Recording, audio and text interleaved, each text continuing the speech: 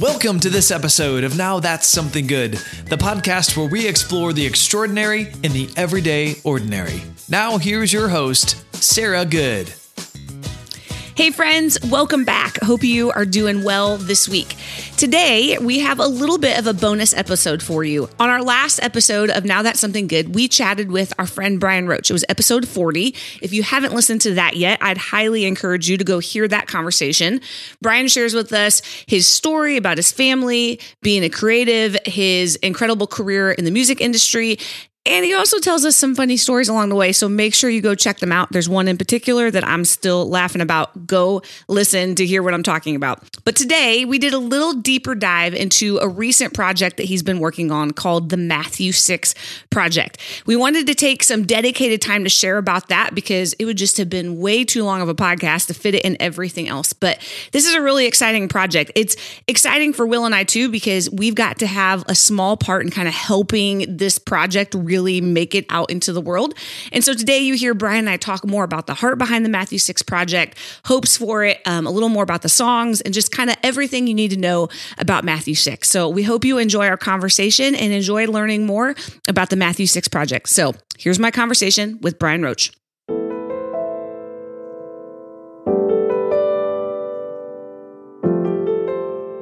Hey, Brian. How are you? Hi, Sarah. I'm good. How are you? You ready to talk about the Matthew 6 Project? I am. All things Matthew 6. All things. Where do you want to start? I was hoping you had an idea. I do have an idea. Oh, yeah. I thought maybe. So this is actually where I start. I want you to give some backup of the Brian Roach story because I think you have to start with it's been a while since you kind of did anything super musical. Yes, bit of a refresher. Yeah, I think you said you're bit of a 20-second version of the last hour and a half conversation. Yep. Yeah. So give a little backstory to Brian Roach, the 60-second version. Yeah. So quite a while back, I quit my job to write songs for a living, signed a deal with Columbia Records, and worked as a professional musician for about 8 years. And then after 2 albums and an EP, shut it down because we were just working too hard for, we just weren't getting what we wanted. But we had a lot of fun in the process, but burnt myself out pretty good toward the end there. So I took a hiatus. And when I shut the band down, I kind of told myself, I'll get back to it if and when I can't help myself. And I'd say 9 years to the day, 9 years, pretty close to 9 years to the day, I got to the point where I couldn't help myself. And so that's when this project kind of started. Is that enough of a backstory? I think so. Yeah. Or we can dive more into it later if it comes up, but yeah. So start here though, I think we need to explain what the Matthew 6 Project is, and then we can back up and talk about the bigger concepts, inception of it, all that. So Sure. What does Matthew 6 mean? What does it come from?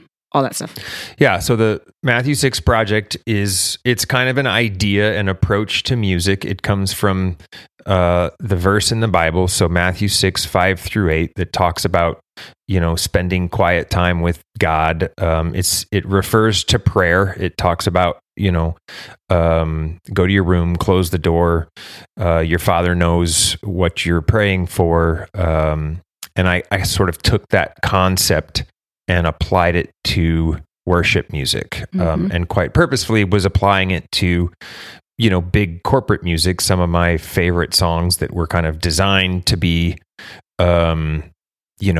big corporate worship anthems, and stripping them down, into really simple, pure sort of personal versions. And I've had a lot of fun doing it. And each time I think I discover one that works, or at least works for me, I feel like it kind of transforms the song, kind of exposes the lyrics. And in some cases really, it almost changes the tone of the lyric. I guess it all depends on how the song turns out. But yeah, that's the general idea of the Matthew 6 Project. Love it.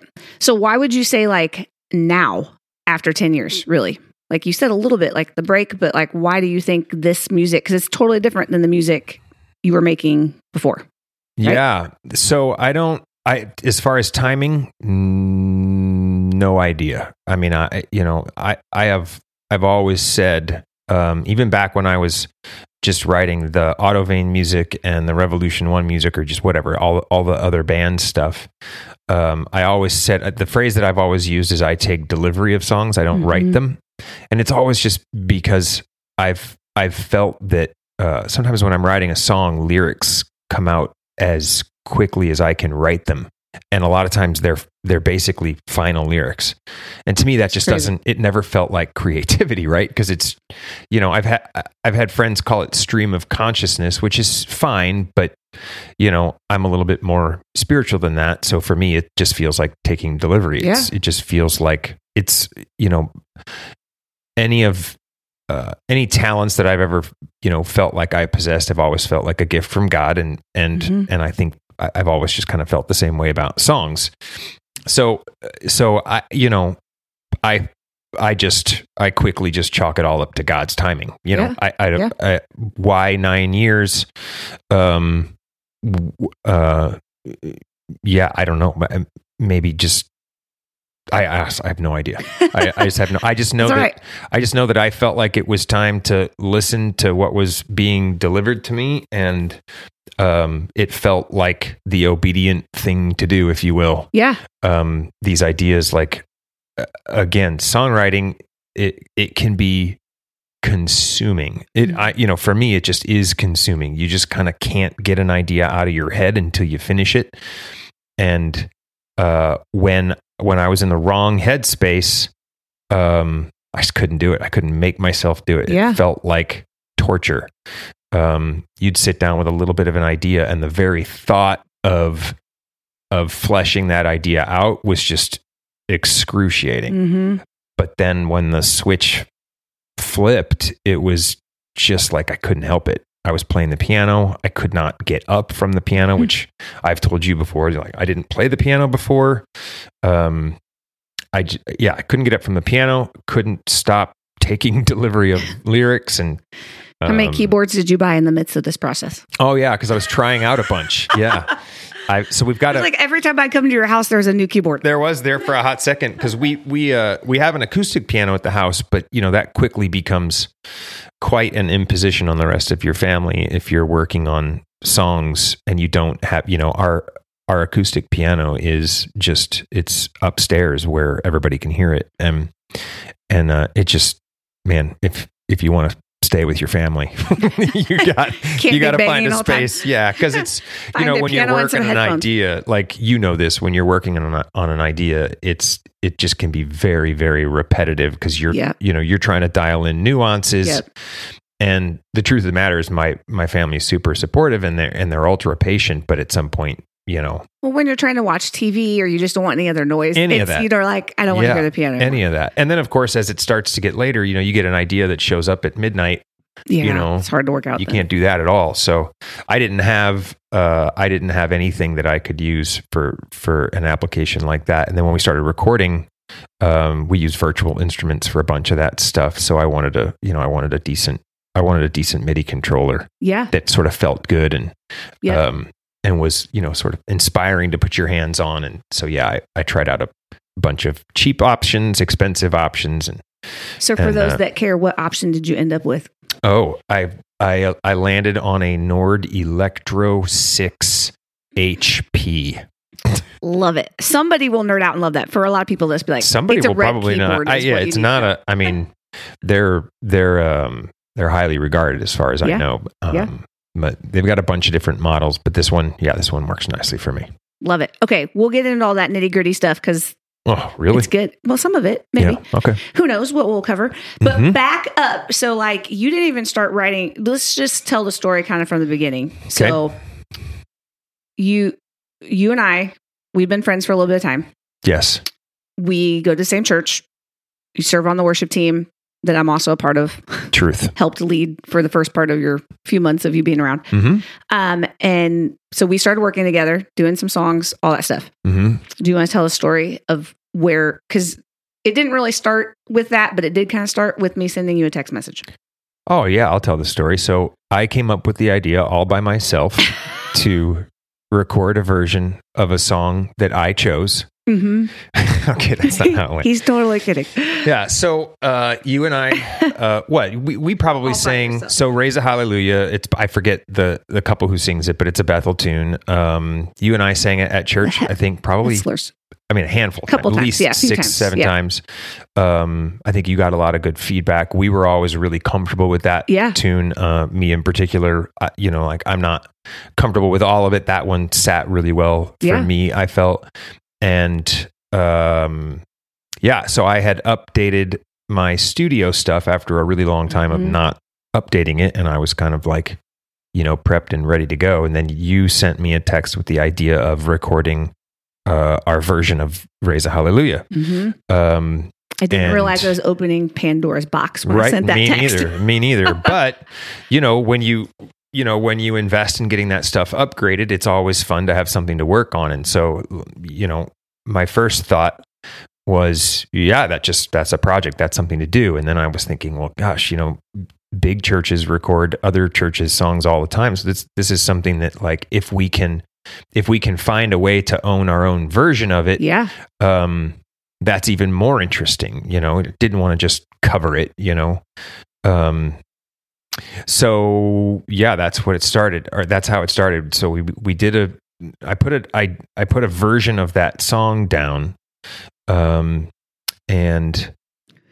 I put a bunch of versions of that song. Why are you laughing at me right now? Because I'm not laughing at you. I'm laughing because in the back we have barista Will making coffee, and you can hear Lisa dripping, and so it sounds like he's peeing in the back of the podcast right now. Now we have a general theme. Sorry, now Brian you really Roach want to know. If you listen, and that's my fault. Sorry, that's because if you don't know, if you come to the Good household and you don't ask for an amazing cup of coffee, you're missing out. You are missing out. They definitely have a strong coffee game here. So okay, sorry. Carry on. Okay, so Raise a Hallelujah. You started messing around with a version of that. Yeah. So there's this album that came out early 2020 called Peace by Bethel. And there's 2 of them now. There's a volume 2 now. And it's, this is like a, the approach, I think the idea for those albums is like calming and relaxing and soothing. And they sort of integrate all of these like scientifically relaxing sounds. And they're pretty cool albums. And I was listening to the Raise a Hallelujah that's on that first one. And I kept singing a harmony along with the 2 parts that were on it. So when you brought that up, I was like, well, yeah, if we come up with a version, if we rearrange that in a manner that makes a 3rd harmony suitable, there's at least a North Star to chase. Yeah. And so that's what I did. I was like, I want, sort of not quite as ethereal as the Peace version, but certainly not full out like the actual version. Yeah. So, thank you very much, Will. Just got some coffee from Will. Now you'll be a little more peppy. Yes, I will. Thank you very much. No pun intended. So I kind of went for, at the time it was literally just a practical decision. I wanted to go for something that was sort of kind of in the middle of what, the super ethereal Peace version. And then you've got the full out, kind of rowdier version. And I wanted something that kind of made more sense. So we did I probably did 3-4 different iterations where I was tweaking the arrangement. But while I was working on that, I started getting the idea to try other songs. There's a song called Reckless Love. That's also Bethel, Corey Asbury. Yep. And I sat down at the piano and it just fell out of my hands, this little arrangement for that song. And I'm like, okay. And then the more I played that, when I was just sort of working out the nuances of it, the more I was like, man, I'm sitting down and this feels like this version of the song that like is already out there, it just made so much sense to me. So did you do Raise a Hallelujah on the piano? Did you start it with that? I was typing that in because that's before I was even. That's before I had a keyboard. So I was literally typing those notes in with a mouse into a virtual piano instrument in Pro Tools. So Reckless Love is really the first one you did even start playing the piano. Yeah, and I did it with that one. And I'm pointing at the one I'm pointing at a controller that now sits at your house. Yeah, because it was one that it works. It's just ultimately didn't. It wasn't what I wanted. So and Reckless Love still is probably one of my very favorites. Every single one is probably my favorite, but I really like that one a lot. Yeah, I think it turned out great. I mean, it was. When you're, at least I think we've talked before about reaching the critical phase of creativity, right? Where you don't just sort of inherently love everything that you do, but instead, sort of listen for it or listen to it. Ask yourself, is this done yet? Can this be better? Can this be refined, improved? Whatever. So for me, when I come back to a version of a song, whether it's sitting down at the piano to play it again and iterate on it, or if I'm in the middle of recording and I'm bouncing mixes and listening in the car, anytime I find myself inclined to keep listening, I take that anyway as a sign that I'm headed in the right direction. Because usually if I'm just like, then I kind of, move on. I don't feel inclined to listen. It's like, maybe this is just not there. Yeah. And honestly, that's kind of where we were with Raise a Hallelujah. We did like 2 or 3 iterations, and then I sort of, you just started getting all these other ideas, which was, Reckless Love showed up, Graves into Gardens, that little idea showed up. And then I was in the car sort of wishing that there was a We the Kingdom song that would make the cut. And I was like, I just don't know. And then Holy Water showed up, and I'm like, this is insane. That Brian is a We the Kingdom super fan. Self-proclaimed. Yeah. I'm not saying anything. You are a super fan. I'm the only one. You are. I'm the only one. He started their fan club. In my head, we are all best friends. We've all known each other our whole lives. We get together on Sundays for Danishes. Yeah, 100%. I'm just glad I'm not the only one that's delusional. That's great. So, do you want to know a side Sarah story? Yes. When we were talking about Matthew 6. I do. So about artists and like thinking that you're friends with people. So growing up, my name is Sarah. Everybody around that age had the name Sarah. And so I used to change my name and tell people my name was something else. And I went a step further and also said that Michael W. Smith was my dad, because that sounded like a very much more interesting story. And I wanted to be a musician and famous. And so I was like, if I just tell people Michael W. Smith is my dad, like that makes a whole lot of sense. That is lying. I know. That's what we call it. It was great. Anyway. He's not your dad, right? No. Okay. I wish, but no, not. No, I love my dad. That sounds horrible. Dad, if you're listening, I knew that. I wouldn't trade you up. Anyway, okay. So Reckless Love. So back up for a second, because somewhere in there, I remember almost clear as day, you calling me and telling me about the idea of actually thinking, hey, I think we're supposed to call this the Matthew 6 Project. Where did that happen because it wasn't, I know the time, like it was the beginning of the year, because we were reading through the New Testament together totally as a church. Know the timing, right? Like we can almost figure out the day of it. Yeah, that was in January. But do you remember, like, if you'd already started working on it? Because I sent you the text about Raise Hallelujah in November. So it probably was did the Matthew 6 idea come before Reckless Love, or did you get definitely Reckless? it was after Reckless Love. Okay. So actually, if I remember correctly, I was working on a version of Waymaker that ultimately did not make the cut, because I just didn't feel like it was, what's the word I'm looking for? I didn't feel like the difference was dramatic enough to feel impactve. That might have actually been the song you were talking to me about when you told me about the Matthew 6. Yeah, really, really pretty song. We've had some, I've sung that a couple of times at the church and been a part of some pretty impactful moments. That it's close to my heart. I just couldn't find anything that I felt was really compelling. But I had sent an instrumental version of that to my brother, Mark, who is also in this space. He writes worship songs. He was a worship leader for a very long time. He still works with churches. So he's just very, very comfortable my other go-to sounding board, aside from you on this project. And I had sent that to him, and we were having a conversation, and I told him, I think I know what I'm working on. So at that time it was, we had tried Raise a Hallelujah, Reckless Love, Graves into Gardens, I think I had at least started on. Okay. And then Waymaker. So I was about 4 songs in, and I was starting to get a sense of a pattern. Like, okay, I'm clearly stripping these songs down. Like that's what I'm feeling inclined to do. Because there was no hope of it wasn't like started Raise a Hallelujah, like, let's do this thing. We never said let's do a project. Yeah, the phrase that I used when I talked to my brother was like, I think I know what I'm doing. And he was like, oh yeah. And I said, I said, you know that verse. And at the time I didn't know where it was. Yeah. I just said, there's a verse that says, don't be like the Pharisees, pray in the middle of the synagogues and the streets so everybody can see. When you pray, go to your room, close the door. And that verse leads up to, I believe, the Our Father. The Lord's Prayer. Yeah, the Lord's Prayer. Thank you. And the Our Father. It's all right. It starts with Our Father. That's right. So I'm telling him like that I think I'm doing that with worship songs. And, he thought that made perfect sense.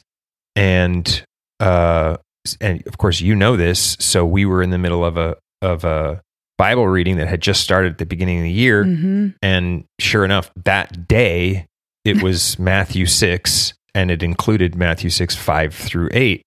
And of course I was like in disbelief because I'm like, you got to be kidding me. That's the verse of the day. So without a doubt, I'm like, this is obviously exactly what I'm doing, right? Like it was ridiculous. So, and that was the start of the Matthew 6 project. It was. That's when we for sure knew what we were doing.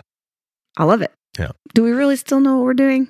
Oh no. Yeah. Good point. We don't know what we're doing, but at least we knew something what we were working on. No, is really exciting. So that was all the way in January of 2020. It was the second week of January 21. Yeah. Yeah. So it's been over a year.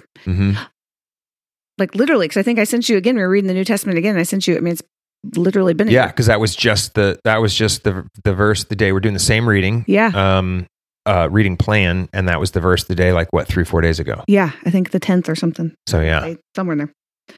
Awesome. I love it. Probably should have posted something about that. Okay, so somewhere along the way, so Matthew 6 is not just all like your version of covers. There's also some original tunes. You kind of said that, but when did the original tunes start coming in the process? Do you remember? I don't remember exactly, but I think it was after. It was. I mean, look, all I have for a timeline is like what song I was working on. Somewhere between Graves into Garden and Holy Water, I was like also just noodling around with this piano part that I thought was really pretty, and I kind of couldn't stop playing it. And my wife actually walked through the room and told me that she kept hearing the phrase "I am a child" when I was playing it. The part is a little bit lullaby-ish, but that's actually how I write. I've always written on, whether I'm writing on the guitar or the piano. Most everything that I've ever written was on the guitar, but I tend to write the music. I noodle around with the music first and sort of allow it to, I'll sing along. I'll do what some people call phonetics, which is you're just kind of babbling and singing at the same time. And a lot of times while I'm in the middle of doing that, a phrase will just kind of fall out of my mouth, and I'm like, yep, that makes sense. And I think it's because it feels to me like it's because you're allowing the music to sort of tell you what it could be about. I don't know, inspire some sort of content.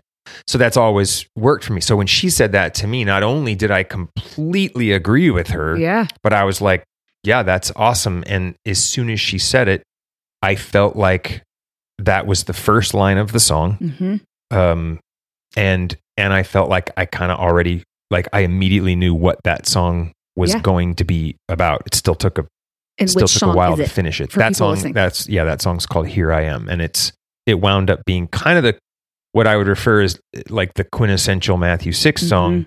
And it's the first song of the project. It's the first song on the EP, and number one. It definitely sets the tone, right? It does set the tone. I can't comment on it because I can't listen to it anymore, because every time I listen to that dang song, I cry. I hate it. I love it, but I hate it. It's really good. It like I said, if I had to pick one of the fave of the originals, it probably would be my favorite. If I had to pick. Yeah. But I like all of them. Yeah. Okay. Well. What? Which is your favorite? If you had to pick a favorite of the original, which one? Do you have a favorite? No, Hard to choose. No, I don't know, because every time I iterate on something, every time I do a version, you kind of reacquaint yourself, So when I was finishing Here I Am, I was like, oh my gosh, this is so much fun. It just you get close to something, and then when you're finishing something else, you get close to it. So I just think as things start to surface well, they just kind of become your temporary favorite. Yeah. And then I'll go back and listen, and it's like, no, today this one works for me, or it's a good one. Yeah, I think that's the case with, I think, pretty much everything that I've ever written. Yeah. Okay, so how long did the whole process take? Oh my gosh, I can't believe, how many songs is it? Why am I blanking? The Matthew 6 project? 7? Yeah, that first, the EP that's out now, it's 8 songs, right? Yep. Yeah, okay. It took, I think it basically took the year. There was obviously, we were building that on borrowed time, spare time, what was the original plan, like to release in September or something crazy like that? I don't even remember. I think that was the original thinking, and then you had a little bit of a setback. But yeah, when you think to yourself, okay, if I could just block time, if I went back, I probably would have just taken 2 weeks off and literally just finished the whole thing, because it's the kind of thing, it's stripped down, so it's not overly complex. And if I were to re-record the whole thing, you could probably do it in 7 to 10 days. Yeah. But you gotta find time to do it. You gotta get down. You gotta redraw that inspiration. And you gotta get in the moment and then capture what needs to be captured. It's hard to kind of like turn it on and off quickly. Yeah, a little bit. So, and I do creative work for a living. So, that stuff is just mentally kind of consumes you a little bit. So it was just a time consuming process, but it was, what's nice is I also learned a lot. I was saying earlier that I had upgraded my studio software. So, brand new versions of Pro Tools, got some new toys, some new plugins, some new gear, and a lot of it, there was a learning curve. It's all a lot nicer. It sounds a lot better than some of the stuff that I was using before. So that's inspiring and fun, but there's also a learning curve. So you get to dive in and start exploring, and that also took time. So yeah. Okay. Now things seem to be at least, moving a little bit faster when I get an idea. There's not the same. Yeah. It's not the same curve. Okay, share the songs. So share the songs. Can you do them, like say the ones that there are? So we said there's 5 in order covers. Yeah. Do you remember them in the order we put them? I think I could name them in order. I can fact check you. Hold on one second. Okay. Yeah. So first song is Here I Am. That's an original. Yep. Second song is Holy Water by a band called We the Kingdom. Crazy good band. Third song is I Will Remain. Mm-hmm. That's another original. Fourth song, I do believe, is Reckless Love. Mm-hmm. Fantastic song. Really good first line. Just really good lyrics in general. It is good. Fifth song is Raise a Hallelujah. Mm-hmm. Sixth song is The Blood and the Body. That's an original. Song number 7 is So Will I, probably one of the most incredible worship tunes ever written. Mm-hmm. And the last song is Graves into Gardens. That was impressive, Brian. You got them all right. Is it that impressive? I don't know if I could have done it. I've had to think really hard. They've all got jumbled in my head because I listened to them out of order now. I know we spent time trying to get them in the right order. Yeah. So people listening, you should really listen to them in that order. Just for fun. You don't have to. I think so. There was a reason. That's that. Yeah. For me, that when we were making records before too, we like the mastering process. So you go in and you record. That's called tracking. Then you mix. That's obviously called mixing. That's a completely separate process. And then once you're done mixing, then you do what's called mastering. And in the mastering process, that's one of the things that you do. You decide the order. Mm-hmm. You decide how much time there is from the end of one song to the beginning of the other. You sort of adjust volumes so that the experience, I mean, and I don't think everyone does it, but if you feel like your project is a work as a whole, like for me, that there was a lot of time that went into selecting these songs because it was important to me that that they were all, dynamic, impactful, and also, kind of aligned with the idea of Matthew 6 and the idea of one-on-one conversations. So yeah, and then the order, I think, like I said, I don't think everyone considers it as much, but to me, it's kind of important that if somebody's going to sit down and listen to all 8 songs in a row, that it feels like it makes sense rather than, It's something that's kind of lost in all the digital music stuff, right? Because they just shuffle through and play. So lost. We've talked about that before. Like, so I lost. love that because in the old days, people would, I think a lot of artists probably did, that there was a reason why. And I feel like you miss part of the story when you don't listen to them, like the underlying story that you would never really know, but when you listen to them in the way somebody intended them to be. So if you have, how long is the whole record? When we were kids, right? Tapes, record player, like you don't, you couldn't skip songs. When they were tapes, you couldn't. You can't skip songs. You hit play and you just let it go. You had to try to rewind 50 times to get yourself in the right spot. Yeah. Horrible. Kids today, they have no idea. Skip. They just push a button and it plays shuffle. Yeah. Mm-hmm. Tapes, man, that's going back. Records you could try to guess, right? If you like kind of drop the needle in the right that line. Yeah. But man, cassette tapes were horrible. Whose idea was that? Did that really help us better than records? I mean, they just got smaller, so it's portable, I guess. Mm-hmm. Anyway, okay, there you go. Yeah. So those are the 8 songs. Random music thoughts. Whose idea were cassette tapes? We could probably look find that up. Yeah. It probably was just because they were portable. That makes sense now that I said that. I mean, a record player kind of hefty. And they're analog. I mean, a brand new like the cassette way they would tape sounded pretty good. Yeah. Not great, but pretty good. Did you ever have 8 tracks? What was when I was you were young? Kid, what was my parents had an 8-track player. Yeah, they'd listen to like, if I remember, it was like Billy Joel and like Kiss, the Kiss album that was like disco. Oh. I was made for loving you. That's what I remember. I remember that. That's great. I don't. Yeah, that's it. You gonna sing anything else for us? No. You want to sing the first line of every single song? Could you on the Kiss album? Let's do it. No, on the Matthew 6. Absolutely not. Okay, well there we go. That's funny. How did we derail to 8 tracks? Mm-hmm. I don't remember. Oh, because song order. Yeah, song order. Fair enough. Okay, song order. So listen to it in order. And the other thing that you miss with digital music, right, is the liner notes. We've talked about that before. Like you don't have all the I was totally a nerd. I mean, I loved the little book, like when it was CDs. Well, even when it was cassette tapes and it would be all folded up in there. Yeah. Like you could, I was the one that would read every single part of it because it was interesting. Yeah, I think lyrics are now accessible. And I think it was Will who actually sent me a screenshot. Was it in Spotify, Will, where you can actually access some liner notes? Yeah, I didn't know that either. Which I thought was like fantastic because that's one of the things, like I've worked with some pretty incredible studio folks, and the fact that their involvement is obscured. Yeah. I remember I heard there's this artist Gregory Alan Isaacoff. He has a record that he put out in 2018 called Evening Machines. Absolutely one of the most incredible things that I've ever heard. Super inspiring.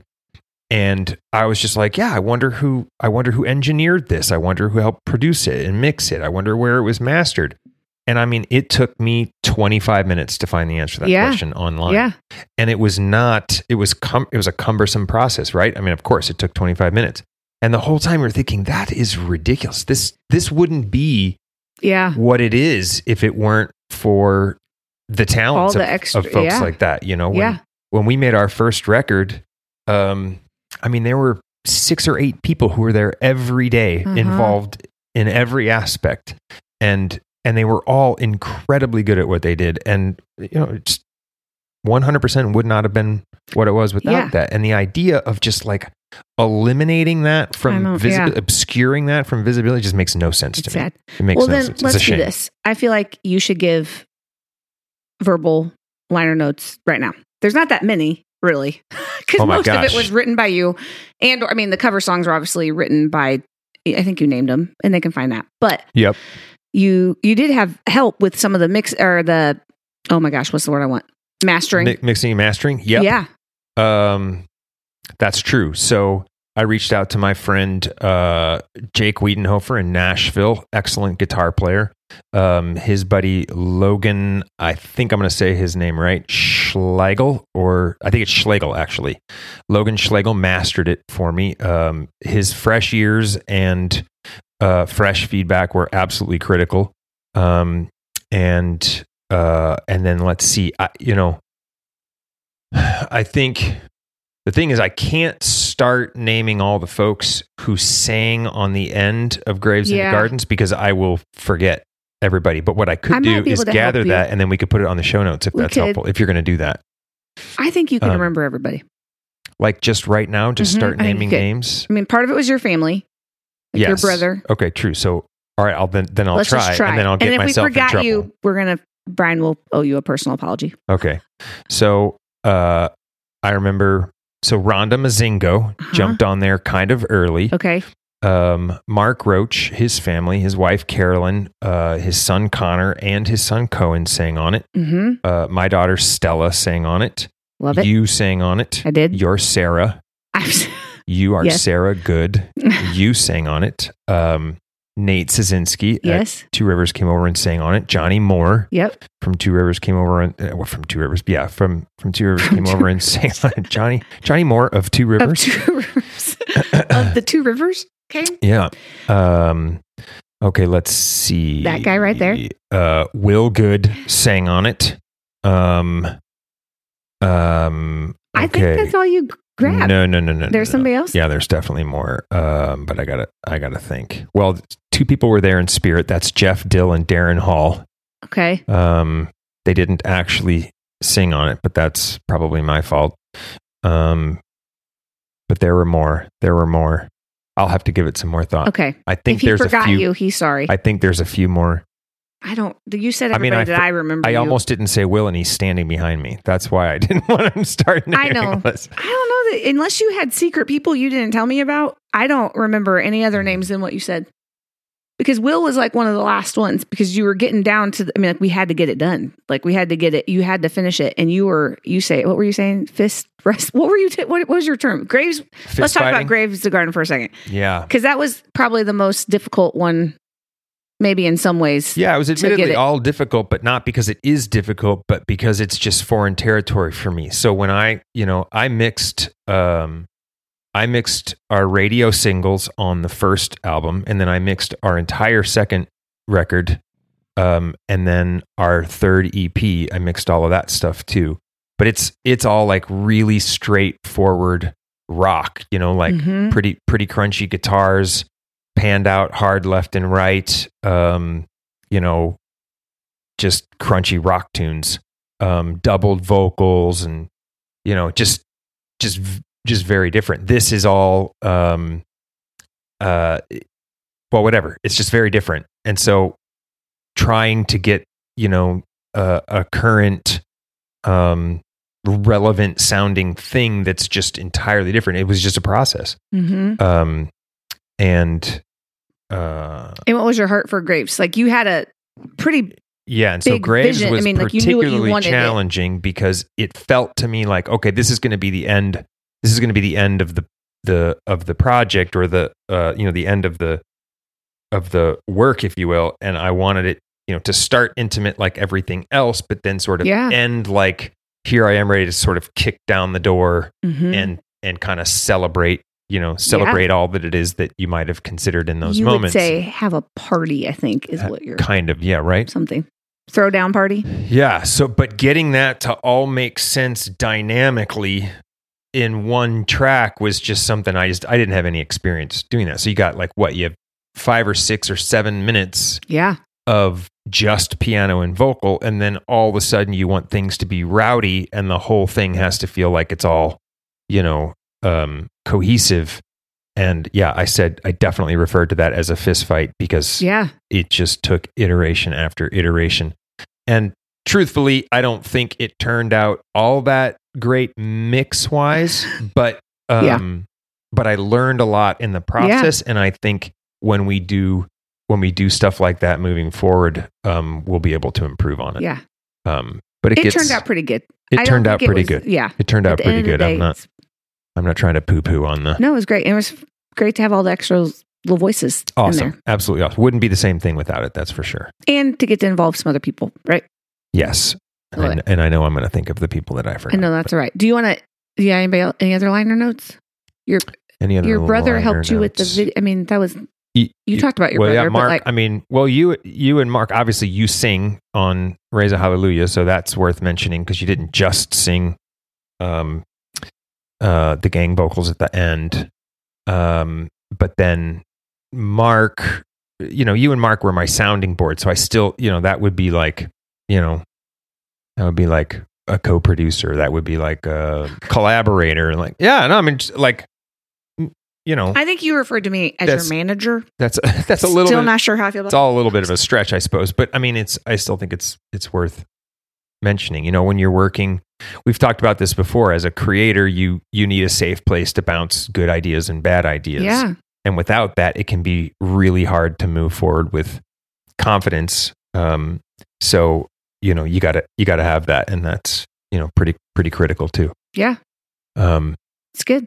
And then of course, there's Julie Roach for writing the first line of Here I Am. And that's a big deal. Yeah. First line of one of the best songs on it. Let's give Julie all the credit Thank for you it. for saying that. Yeah, I do. It's one of my favorite songs. I have not lied about that. Okay. What else do you want to talk about for the project? What other I've got a couple other questions, but. Yeah. I mean, I don't know. I'd love to touch on the idea that, that Matthew 6 is a concept that's kind of bigger, that's above and beyond, me making music or recordings or doing covers. I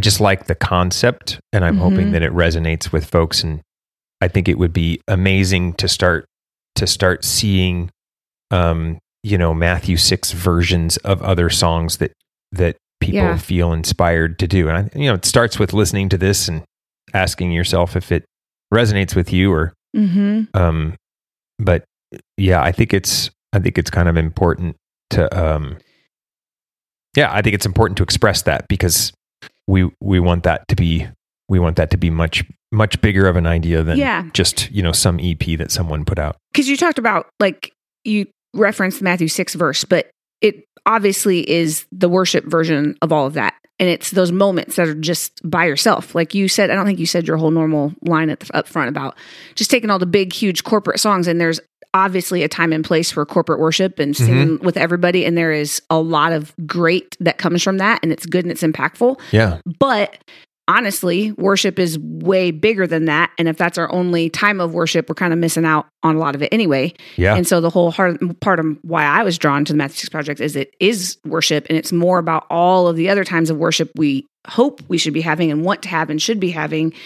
But what it looks like when we're just by ourselves, kind of like when it's just alone. And these are the things that our hearts want to say to God. And I think these songs are really representative of that. Like the way you translated them out, like, does that really well. I mean, I told you that obviously I was around for all of this, but like Will and I still put it on to listen to because it's calming. I don't know. Like there's just something about it that connects with people that's been fun, I think, for you to hear too, how the music just translates. And it's probably the whole reason I sent you the text about Raise a Hallelujah was just like our world, I've said it all, people need this music. Like I said, people need it. And I've said, I've needed this music. Like it's just good. And it's not that it's this huge, crazy concept or these crazy things, but I think that's what makes it so special. Yeah. I think it really, it uncovers, I think it in some ways it transforms, but it really does. It uncovers the content, the lyrical content of the music. We were saying earlier, like, Holy Water is a great example. Like that's a big crunchy tune. You're actually the person who introduced me to We the Kingdom because you all went down to worshiped together a few years ago, and you guys had no idea, right?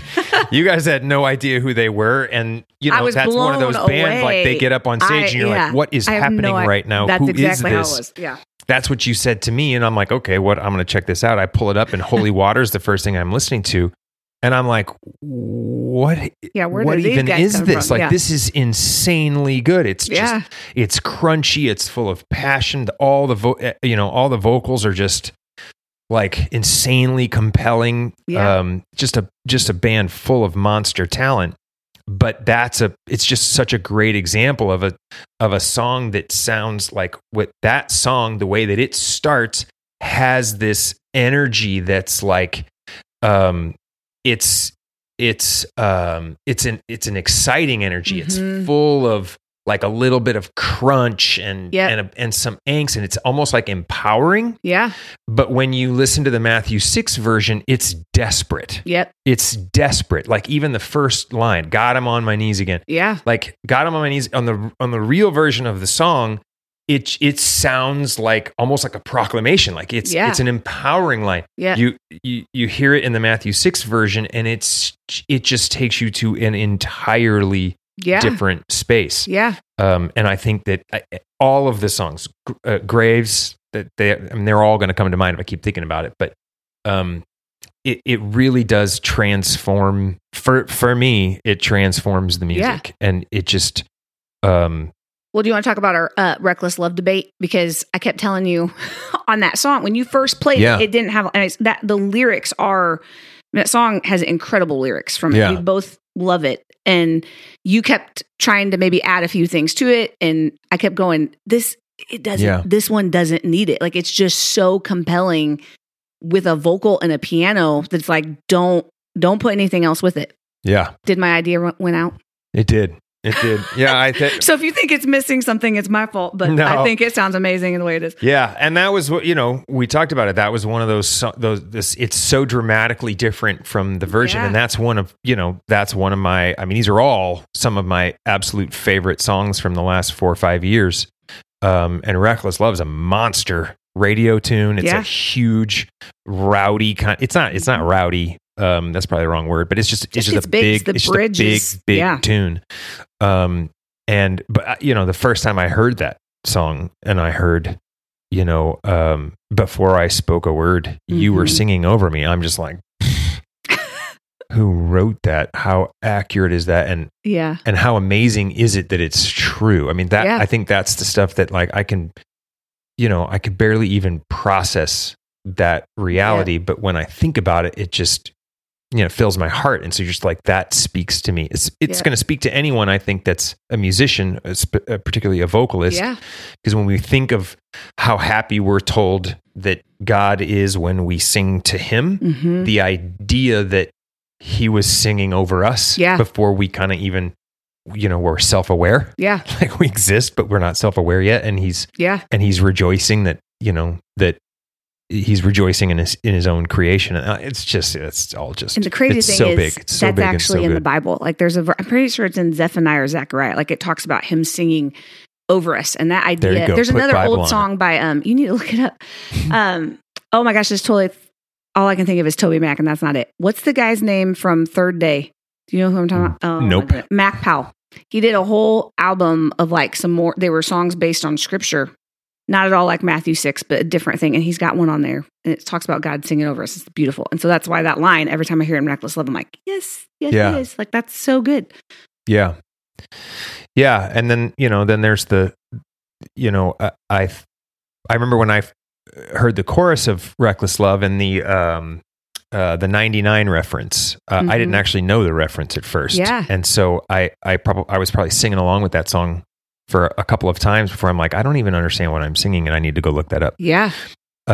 Great parable. And again, you're just like, it's just really, really good and super compelling, and leaves the 99 for the one. Yeah. Love it. Yeah. So that, like I said before, all the songs are picked because I just think they're insanely authentic tunes. The lyrics are all just spot on and scripture based and biblical, and they speak to me. And I think if you're familiar with any of the songs that were covered on the Matthew 6 project, I think you'll find that, it sounds arrogant to say, I think you'll fall in love with them in a completely different way. Absolutely. Because, they're just, the songs are just that good. And I think we've done a pretty good job of honoring the integrity of those tunes, even though we've transformed them as dramatically as we have. You've done an incredible job doing that. Thank you. They're great. There's no we about that. That's you. Okay, Brian. Yes. Well, let's ask this. Is there going to be more Matthew 6? There is. Oh my gosh. Thank you for asking, Sarah. You're what made welcome. you think of it?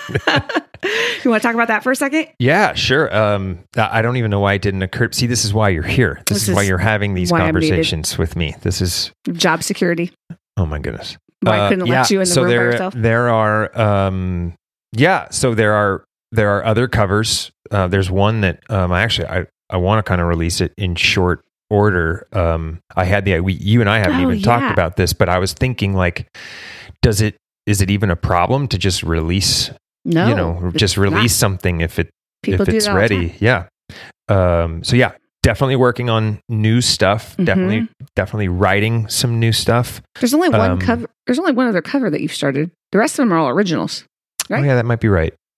Yeah. Unless you're hiding something, I'm pretty sure there's just one. The rest of them are just extra originals. And then part of it is, right, like the bigger versions of Blood in the Body. That's right. Flipping the script. Talk about that. And I want to do that to more than just so I got the original idea when I was working on these 8 tunes. So I had the 3 originals that were all mellow, like the 5 covers that I did. And I thought, okay, so I stripped down these big corporate tunes. Mm-hmm. Why don't I do the opposite with these 3 Matthew 6 originals and record big versions? And so for the project, my intent was to leave Here I Am Alone, but to flip the script on I Will Remain and The Blood in the Body. We're working on that. And we think that what we're probably going to do is put out like a deluxe album, if you will, that will include a couple of new songs, but then also some big versions of I Will Remain and The Blood in the Body, and maybe even one more, just depending on how it goes. But I think after that, see, this is one of the reasons that I'm excited for people to hear it and respond to it, because people are going to have their own ideas, and they're either going to come to us and say, hey, what about this song? Yeah. And it's going to be something that we either didn't know about or didn't think of. Yeah. And that gives us like a new idea, something else to chase. And if it works, that would be absolutely incredible, right? Like, so if you have an idea, let us know. 100%. Carry on. Yeah. Or we don't ever hear about it and we just hear it. We just hear it because someone's like, yeah, I love this concept. It speaks to me. Yeah. And then they just hit the studio and do their own Matthew 6 version of whatever song, right? And how amazing would that be? Because like I said earlier, I think the idea is just far bigger than this one project. Yeah. I love it. So more to come. Definitely more to come. People want to listen to it, and I know they do. Like, they want to go find it. Where are they going to find it? Matthew6project.com. They can go there to find out more information. But that's right. They don't need to go there to learn a little bit. You're right.